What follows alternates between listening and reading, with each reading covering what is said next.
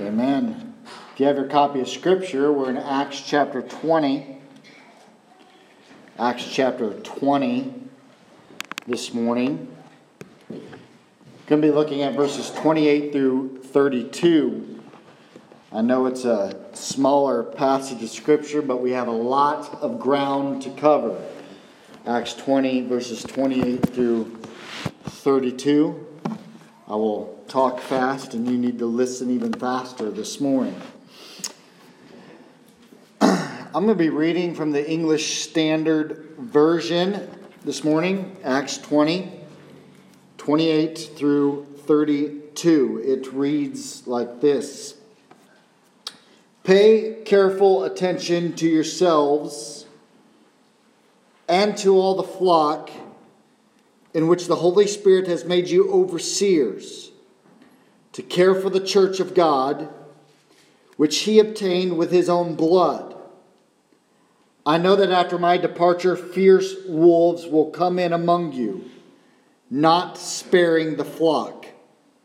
And from among your own selves will arise men, speaking twisted things, to draw away the disciples after them. Therefore, be alert, remembering that for 3 years I did not cease night or day to admonish everyone with tears.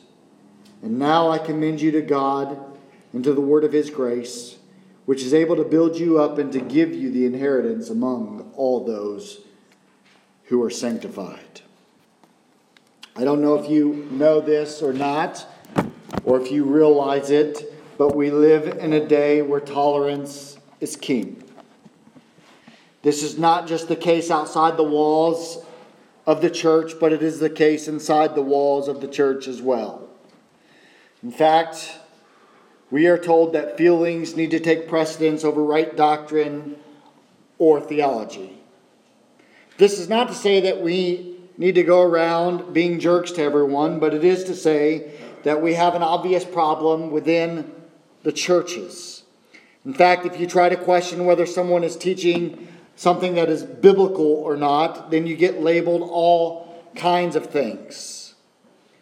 If you call teaching heresy, people don't like it. Some people will even throw around the words, well, you're a legalist, or, heaven forbid, you're a fundamentalist. Because they really don't understand the meaning of either of those terms. I love to read the briefing by Albert Mohler. Every day he addresses current issues within a biblical framework and gives feedback on them. I would challenge you to read or listen to his podcast. It's really profound things. Well, because Albert Mohler has such a brilliant mind and I deeply respect him, I decided to go on his site and just type in the word heresy and do a search on his site that contain articles with the word heresy in them. The very first hit on his website was this one, Heresy and Humility, Lessons from a Current Controversy. In it he says this, a failure to recognize and refute heresy means disaster for the church and its witness to Christ. There are two dangers that quickly emerge. The first and most dangerous is the unwillingness of many modern theologians to acknowledge the reality and danger of heresy.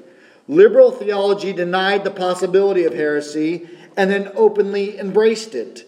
The second danger is like the fable of the boy who cried wolf. Some genuine doctrinal disagreements have nothing at all to do with the line between orthodoxy and heresy. Furthermore, not every false doctrine or theological error is a heresy. Here are some other headlines from his website. The heresy of racial superiority. There are no new heresies. Homosexuality and heresy. Tomorrow's God, today's heresy. Heresy is not heroic. Why heresy matters. Universalism is a lure. The emerging case of Rob Bell. The Osteen predicament. Mere happiness cannot bear the weight of the gospel. Let me give you one last one, and I just want to challenge you to go to his site sometime, albertmohler.com, and read and dive deep into some things concerning Scripture and theology. Here's a final one I want to give you, and I'm sure most of you have heard of the book The Shack, and you know that it's going to be a movie. Here's one of his titles: The Shack, The Missing Art of Evangelical Discernment. In that article, he goes through and lists where the movie and the book is wrong and why it is heretical and why evangelicals continue to not use discernment when it comes to these things. That is what it boils down to, church. The evangelical world is no longer discerning. We no longer critique things biblically, partly because we don't know our word well enough. And when someone comes along and does give a critique or calls someone out, then they are quickly labeled as not as informed people. They're not labeled as being biblical, but they're labeled as being judgmental and not being loving. And they are just on a witch hunt. And so when we call into question a false teaching, and when we are not, then we're not showing the love of Christ. That's absurd and unbiblical. Here's what is unloving. What is unloving is to not warn someone when they are in danger. That is unloving. It was Charles Simeon who said, "To warn men of their danger is the kindest office of love."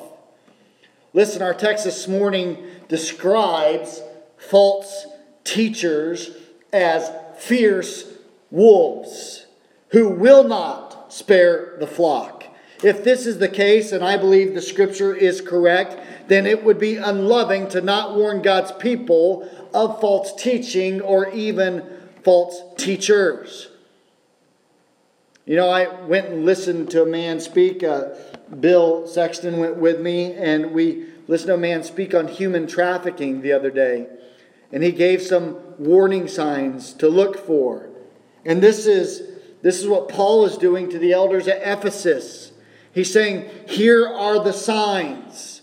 Here is what you need to look for. You need to be on high alert against the dangers of these false teachers. He then reveals how to deal with false teaching. And what we see is the major responsibility of the elders in the church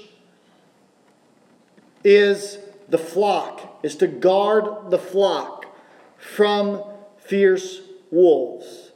And in order to guard the flock, they must guard themselves and the flock, warning against false teachers by focusing on God and the word of His grace. And so I want to look at this morning. I know full well that the majority of this message applies to me in particular in a Baptist church, because in our church we don't have elders. We have one elder, and that's me. I'm not going to talk about whether that's good or bad. We can talk about that another time. But so I know full well that the majority of this speaks to me, but I need you to hear what Paul is saying, how he's addressing the elders, and what's he saying their job is. So first, elders must guard themselves and the flock. We see that laid out there in that very first verse. Elders must guard themselves and the flock. We notice Paul says to the elders, pay careful attention to yourselves. This is how he starts off. First, pay careful attention to yourself and then to the flock.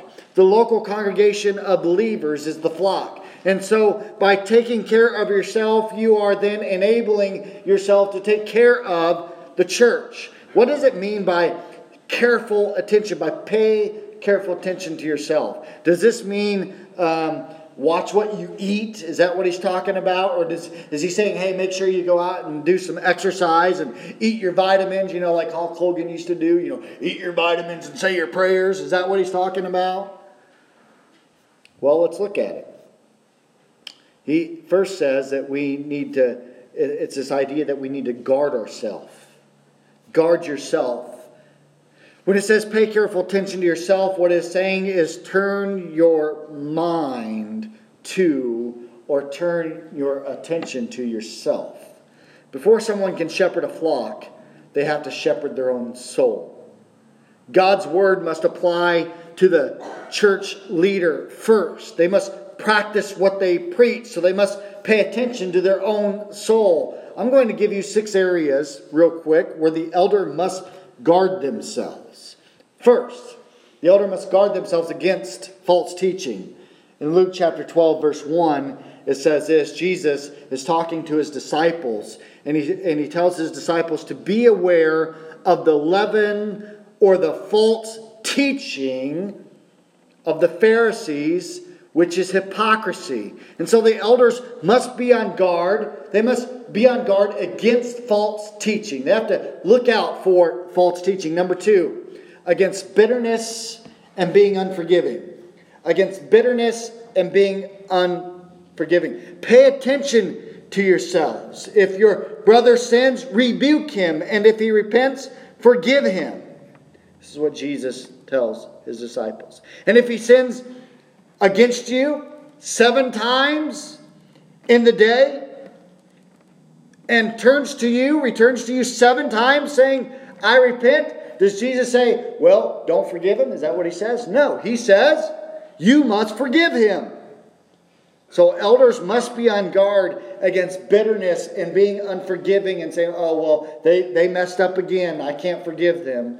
We have to be on guard against that. Number 3, against self-indulgence, drunkenness, and the cares of this life. Against self-indulgence, drunkenness, and the cares of this life. Luke 21:34. But watch yourselves, lest your hearts be weighed down with dissipation and drunkenness and the cares of this life. And that day come upon you suddenly like a trap. So we have to guard ourselves against indulgence, drunkenness, cares of this life. Number 4, against myths and speculations. Against myths and speculations. Unfortunately, many leaders, many pastors give in to speculation. 1 Timothy chapter 1, verse 4. Nor to devote themselves, speaking to leaders, elders, nor to devote themselves to myths and endless genealogies which promote speculations rather than the stewardship from God that is by faith.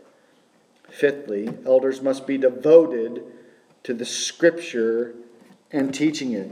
Elders must be devoted to the Scripture and teaching it. 1 Timothy 4:13.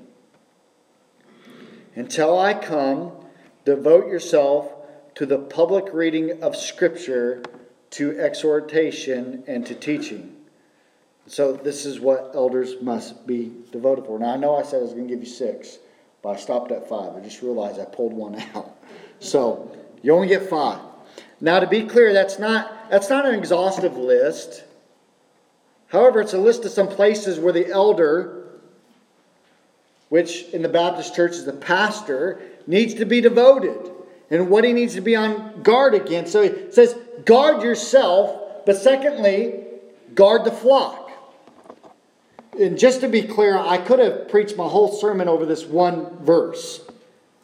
But I did not want to do that, which is why I'm not spending much time on this first part. What is interesting here is that after Paul tells the elders to guard themselves, he tells them to guard the flock, but he says all of the flock.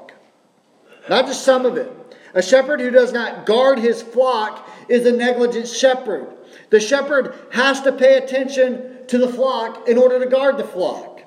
Because the Holy Spirit has appointed the overseer. That's why the shepherd guards the flock, because the Holy Spirit has appointed him. Paul makes it clear that the Holy Spirit calls and appoints ministers. He clearly says, in which the Holy Spirit has made you overseers. To care for the word. Care is the word shepherd. And the word overseer is the same word for bishop. Paul has called these men so far elders, bishops, and shepherds. And The key point is that they are appointed by the Holy Spirit.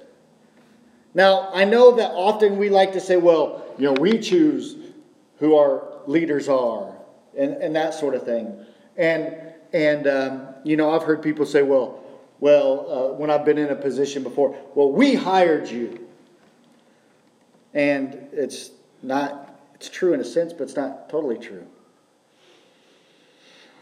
The Holy Spirit has appointed all the overseers, the bishops, the elders. So guard the flock because the Holy Spirit has appointed the overseer. Guard the flock because sheep are prone to wander. Sheep are prone to wander. That's just a fact of the matter. And if you don't realize that, go tend some sheep for a while. Okay, you'll know they are prone to wander. That's why we sing that phrase, prone to wander, Lord, I feel it. Prone to leave the God I love. That's what we want to do.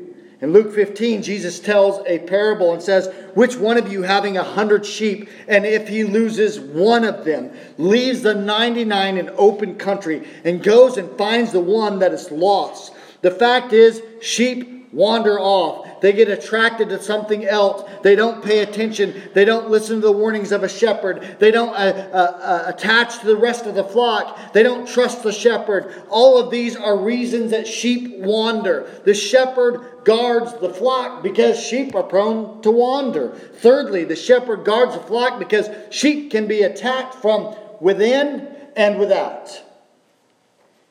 We're going to talk about that more in a few minutes, but Paul says fierce wolves will come in, not sparing the flock. And so these wolves were outside and they came in, and then he says, and from among your own selves. So now these ones are within. Sheep are attacked from within and they are attacked from without. And lastly, we guard the flock because God paid a price for the flock. Church, there's no way around this. He said, which he obtained with his own blood. So a purchase was made. A transaction happened. And the price was God's blood. What was bought in this transaction? The flock. The church. Now it's interesting as we read this because in the Greek this can actually be translated through the agency of his own blood. What we have here is Paul making it clear that God the Father purchased the flock. God the Son shed his blood to pay the price for the flock. And God the Holy Spirit appointed the elders over the flock. Church, the reason why the shepherd guards the flock is because God paid the price for the flock, and the blood of his own Son was the price that was paid. And so elders are called to protect the flock. Protect it. To protect the flock. And then we have a warning. Paul says, hey, take care of yourself. Take care of the flock. And then he gives warning against false teachers in verses 29 through 31. He's given a clear warning against false teachers. In fact, he uses some strong language here. He calls them fierce wolves and makes it clear that false teachers will come into the flock, but some are already in the flock. Elders are to guard the flock by warning against false teachers. However, here's a question. How can someone warn against false teachers? How can the elders warn against false teachers? How can a pastor warn against false teachers? Well, first of all, they must know doctrine. Elders must know doctrine. Listen, it's hard to spot a fake without knowledge of the real thing. It's the same way with Scripture. If an elder wants to spot a false teacher or false teaching, they must know then what falls outside the lines. They have to know the essential truths of the Christian faith. They have to know what areas are non-negotiable and what areas can there be disagreement on. In order to do this, then the elders should have knowledge of the Scriptures, but also some knowledge of church history and doctrinal controversies that have taken place throughout church history. There are some doctrines that are fundamental to the Christian faith, where there's absolutely no room for tolerance whatsoever. Let me give you a few of them. The fact that God is triune, fundamental to the Christian faith. So God is one in essence and three in persons. God the Father, God the Son, and God the Holy Spirit. The Bible is our sole authority and is inspired Word of God. The person and work of Jesus Christ, including the fact that He is God and man, though sinless, is something that's non-negotiable. The fact that Jesus died a substitutionary death on the cross is non-negotiable. The fact that He was resurrected is non-negotiable. The fact that He ascended into heaven is non-negotiable. The fact that He is coming again is non-negotiable. The fact that we are saved by grace alone, through faith alone, in Christ alone, non-negotiable. These are truths. We cannot negotiate them. If we try to negotiate some sort of middle ground and say, well, I'll meet you in the middle, then we compromise the faith. There are areas, however, that are important, but they're not essential to salvation. For example, one's view on baptism, biblical prophecy. It's important, but it's not essential.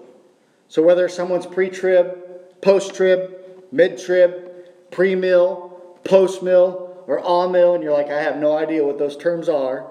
If you want to talk later, we can. Whether someone is a cessationist or a continuationist, when it comes to the gifts of the Holy Spirit, or even a person's view of God's sovereign grace and salvation. So whether they are a Calvinist or an Arminianist in their thought process, those things are not necessarily essential to salvation. We can discuss those doctrines. We can debate those doctrines. We can have strong debates over those doctrines. We can have strong disagreement over those doctrines. We can disagree with someone over one of those doctrines without saying, oh, well, you're a heretic or you're a false teacher. Unless, of course, they carry it too far into the areas where they're completely unbiblical. So let me give you an example. One of my favorite modern-day theologians and a man I love dearly, who has taught me so much through the reading of his books and listening to him, is R.C. Sproul. He holds to the belief of infant baptism. I disagree with him. I don't agree with him. I don't hold to that view. But I don't consider him a heretic or a false teacher. However, if someone says that in order to be saved, you must be baptized, at that point they've crossed the line into heresy. Let me give you another example. When some of those Word of Faith teachers teach that God is required to obey our commands, that God is just required to obey you, that's heresy. Or someone says that Jesus has already come and He's not coming again, that's heresy. This is to say that elders must know doctrine. They have to be able to spot false teachers, and they have to be able to warn the flock. Now, this is not to say that you should not know doctrine as well. But you know, there are times that it might not be a bad idea. To ask your pastor about a book or about a movie or about something that you want to know whether it's doctrinally sound or not. Might not be a bad idea. But let's look at this in the warning against false teachers. And that says sinful heresy comes from inside and outside. Paul calls these heretics fierce wolves, and he says they will come, meaning they are outside of the church, and they come into the church, and they will not spare the flock. And then he says there are some that will come from among you, meaning that they are inside the church, and they will speak twisted things, which means they will distort the truth. In other words, these are wolves in sheep's clothing. And they distort the truth in order to divide the church. It says they draw away disciples. Now look at what it says. They draw away disciples after who? After them. The goal of heretical false teachers and teachings is to build an audience, and at the root of what they are doing is pride and selfishness. Their goal is to build their own kingdom. I love what John Calvin says in his commentaries over verse 30. He says, ambition is the mother of all heresies. And then he goes on to say, almost all corruption of doctrine flows from the pride of men. And so we learn again out of saying that it cannot otherwise be, but that ambitious men will turn away from right purity and corrupt the Word of God. The pure and sincere handling of Scripture leads to Jesus Christ alone having preeminence. But remember, Paul said that they will seek to draw away the disciples after them. False teachers don't focus on Christ. They focus on self and their own glory, seeking to rob Christ of His glory. Heretical teaching and teachers are sinful. At the root of their sin is pride. They go around trying to gather a following, trying to get their own disciples, trying to get their own people to follow them. And if you challenge them, they get angry and they get upset and they object to being called wolves. But yet the proof that they are wolves is found in the fact that they draw disciples after themselves instead of Christ. And Christ is the only master of His disciples. We can't miss this either, church. These teachers of heresy, these false teachers, are not just a threat of coming into the church, but they also are already in the church, even from among themselves. Will arise men speaking twisted things to draw the disciples after them. Paul's not just warning the people that there are perhaps people ignorant of doctrine or those that have not been taught a lot, but he is warning these men that he has personally taught for 3 years. Church, if you think that somehow you're not vulnerable to the dangers of false teaching, if you think somehow, oh well, you know what? I've been a believer for a real long time, so I'm not vulnerable. I'll spot false teaching a mile away. If you think that, perhaps you're even more vulnerable because your heart's deceiving you. We must understand that being a fierce wolf in this passage is not about an outward appearance. In other words, you cannot just look at someone and say, oh, you know what? I bet you that person's a wolf. I bet they're seeking to divide the flock. I bet you they're a wolf in sheep's clothing. As we look at this, being a fierce wolf is a heart issue. Jesus gave a warning about wolves in sheep's clothing when he said in Matthew chapter 7, verse 15, beware of false prophets who come to you in sheep's clothing, but inward are ravenous wolves. Look, when a sheep looks at a wolf that is dressed like a sheep, they think it is a sheep. Because that's the way it works. That's why the wolf is dressed in sheep's clothing. That is the whole point. That the sheep has to look closely. The sheep has to study the wolf in order to recognize, hey, that's not a sheep, that's a wolf. That's the whole point. Heresy doesn't come along saying, hey, I want everybody to know that I'm about ready to teach you some heretical teaching and some false teaching. It doesn't come announcing that. Why do you think so many evangelical Christians are bamboozled and fooled by heresy and false teaching? Oh, well, it sounds good. But Pastor, you don't understand. This changed my life. You don't think God can use heresy to change your life?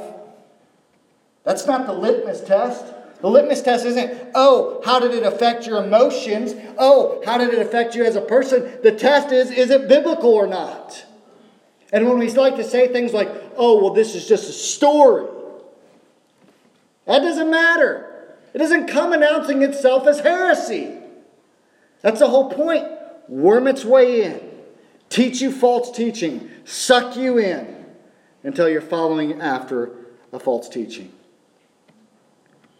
Paul says in 2 Corinthians that the servants of Satan disguise themselves as servants of righteousness. And then he tells that their end will correspond to their deeds. Paul's letting us know that they expose who they really are by what they do. False teachers are seeking personal glory and gain, not the glory of Christ. And this is what he exposes.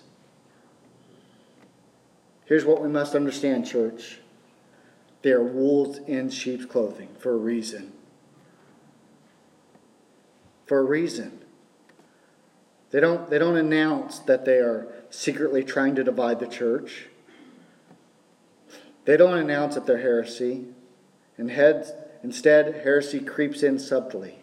It creeps in because we don't like how God has provided for us in a certain way.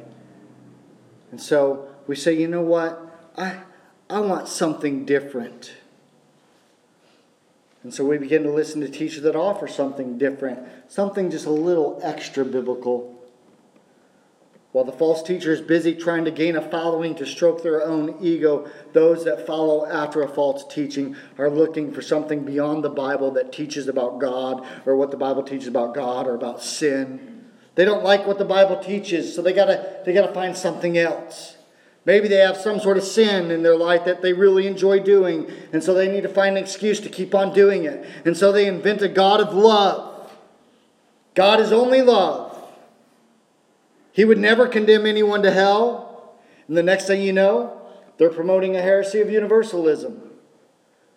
Listen, church, this happens all the time, and it happens in churches. It is for this reason that the elders have to warn against false teachers, against that which is a sinful heresy, which comes from the outside and from the inside the church. And for this reason, the elders must guard their own heart and make sure that they're not in rebellion against God, to make sure that they are not being led down a path of heretical teaching to please only themselves.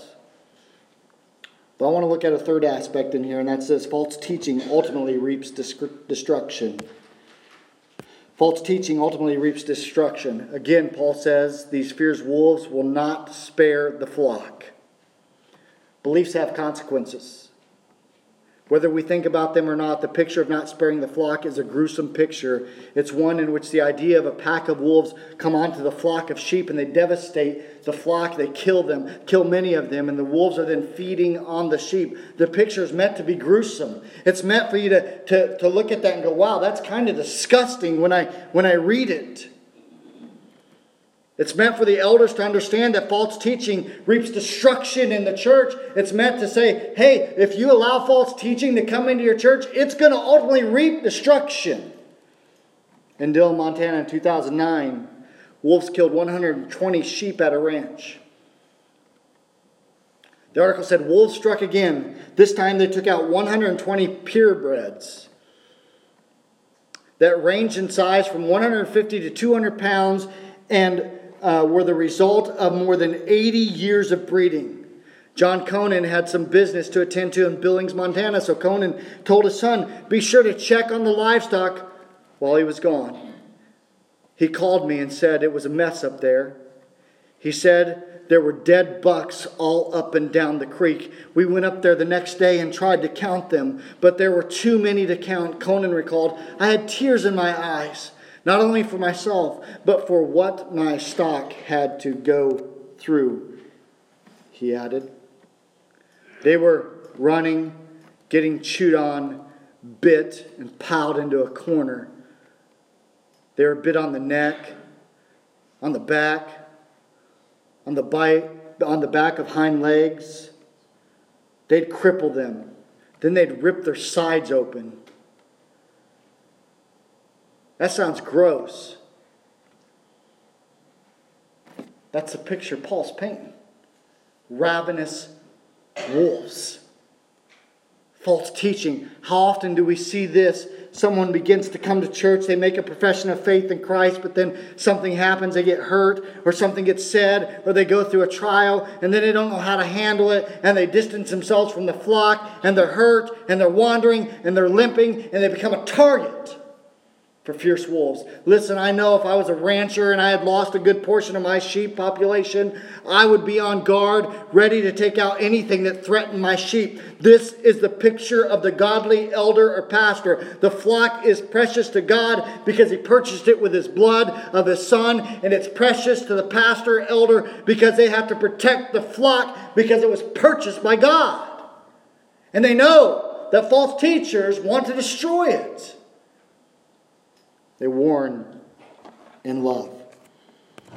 They warn in love. Paul says he admonished with tears. That word admonish is to warn. Paul took time to warn them where they were going wrong and to warn them of false teachers. And he did so with tears. He showed compassion and concern. The idea is that Paul knew what was at stake and he poured himself into the ministry and he loved those that he ministered to. You know, there's something to be said when you do things out of love as opposed to obligation.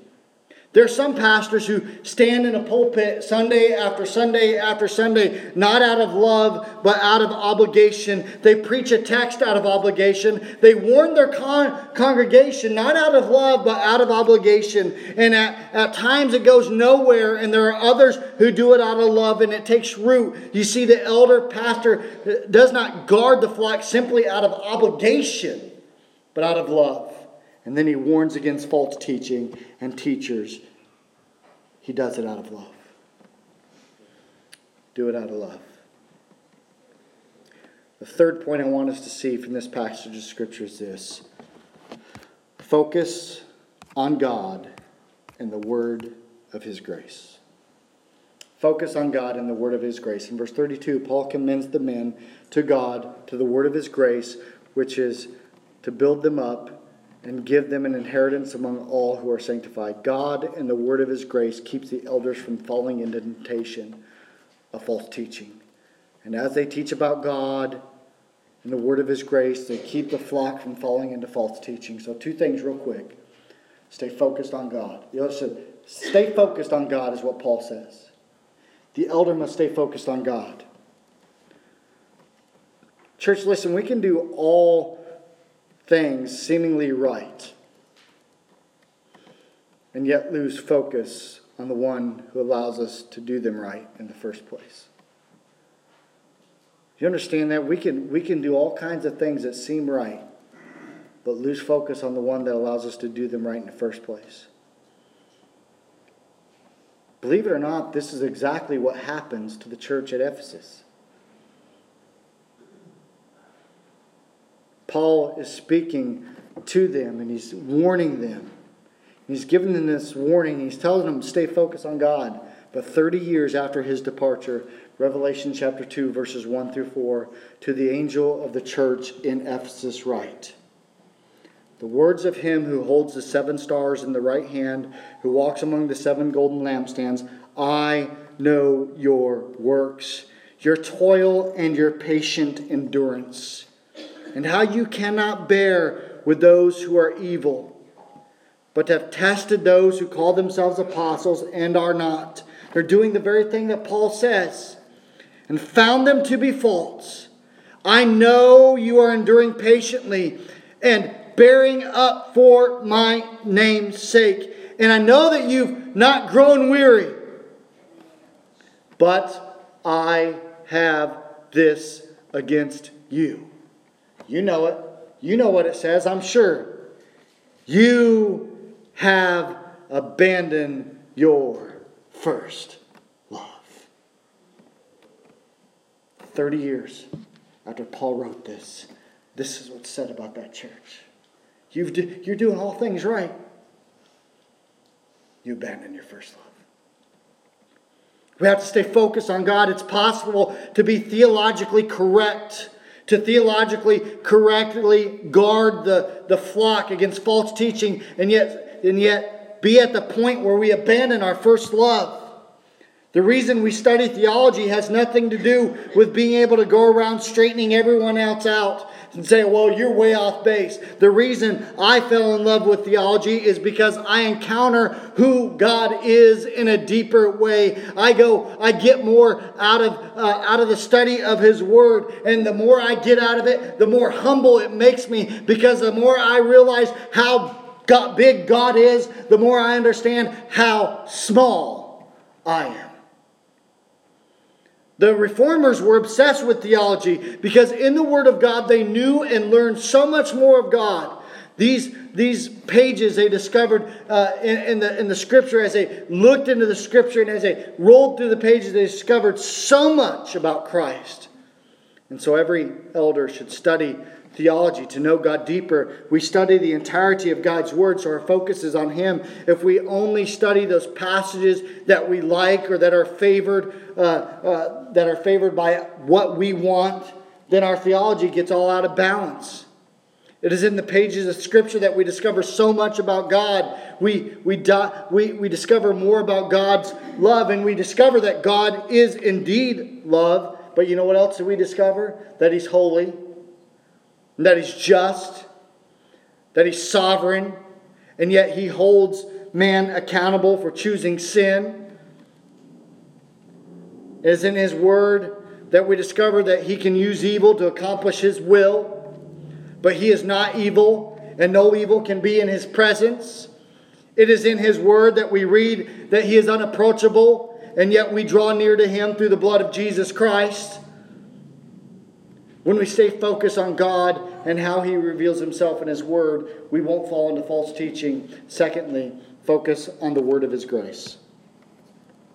When Paul makes this reference to the word of His grace, yes, he is speaking of the gospel, but it goes beyond the gospel. It is a whole written word of God.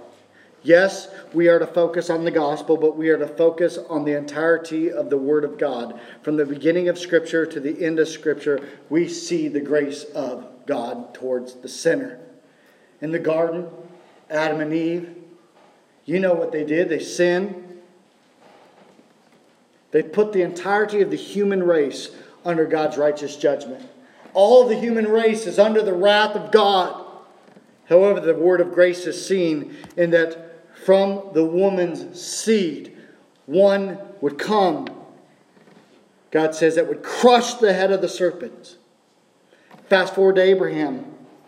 Promise is given that from his seed, one would come that would bless all nations. We see the promise throughout the entirety of the Old Testament. And then the New Testament comes and it makes it clear that Jesus is the seed of both the woman and of Abraham. God sent His Son to bear the just payment for our sin. And His death is applied to every sinner that trusts Him. And you know what? It's applied apart from our own merit. This message is throughout the entirety of the Word of God. And that is the message. The Word of God's grace. Throughout the pages of Scripture, we discover God's grace over and over and over and over and over and over again. God's grace to sinners. It's not God's grace in our works. That's a false teaching. That's a false teaching of Roman Catholicism.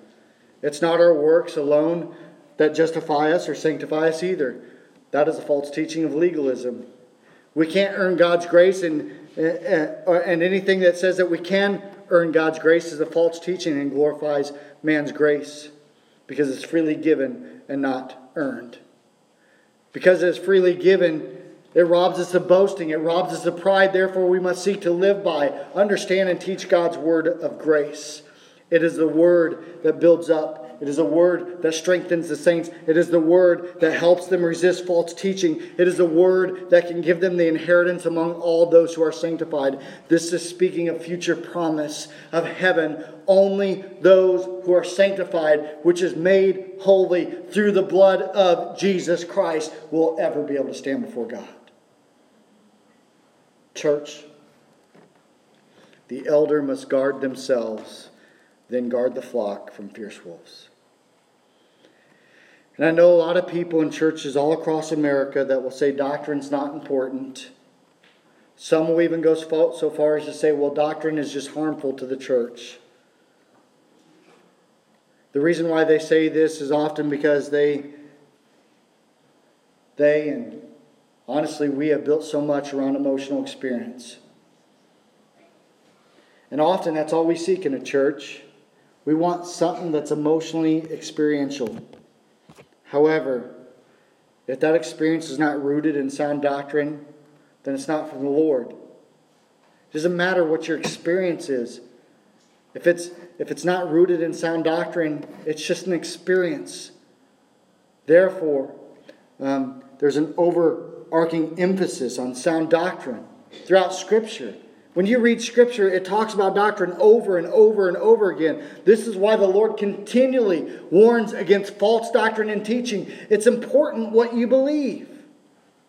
Charles Spurgeon, one of the greatest Baptist preachers ever, realized that a decline in vital godliness would result from a departure of the doctrines of the depravity of the sinner, the atoning sacrifice of Christ, and the absolute necessity of regeneration and the sanctifying work of the Holy Spirit. You know what? We look at our society. We look at our country. We look at our culture. And we wonder, what is wrong? You ever do that? You ever kind of look around and you say, what's wrong with us? What's wrong with the church in America today? What's wrong with society? We've stopped being godly. You know why? Because we've stopped teaching and learning doctrine. And so therefore, you know what we do? Whatever we want. We do whatever we want. Because it doesn't matter. Because we don't know why we're doing what we're doing. Why do you think somebody could go to a Baptist church their entire life and pack up and go to a different church that teaches something entirely different theologically or doctrinally? Because they don't even know what they believe in the first place. And that's the majority of Christians today. Because pastors don't stand in the pulpit and preach the Word of God. And because they refuse to talk about doctrine and theology because, that's boring. And so therefore we graduate all these people in the Christian faith that know nothing about why they believe what they believe. And we do whatever we want, regardless of what Scripture teaches.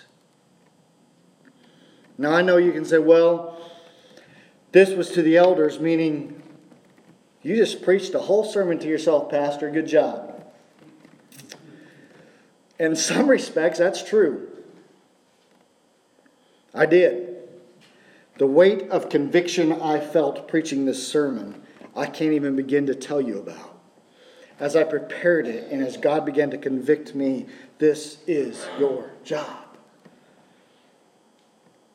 But it's not entirely true. Yes, I need to guard the flock. Yes, I need to guard myself first. Yes, I need to warn against false teachers. But I submit to you this morning that you have to allow your pastor to warn you. And you have to allow him to focus on God and the word of His grace. And you have to allow him to always draw the conversation back to the Word of God. And you have to allow him to say, what does God's Word teach us? What does God's Word tell us? How do you handle that situation? Let's see what God's Word says. You don't rely on what everyone else says. You rely on God's Word and what's being proclaimed from the person who's entrusted to guard you. Additionally, your first question about any teaching should be this: is this doctrinally sound? I don't care what it is. That should be your first question. Is this doctrinally sound? And if you don't know, if you can't tell, then ask. Call me up. Send me a text message.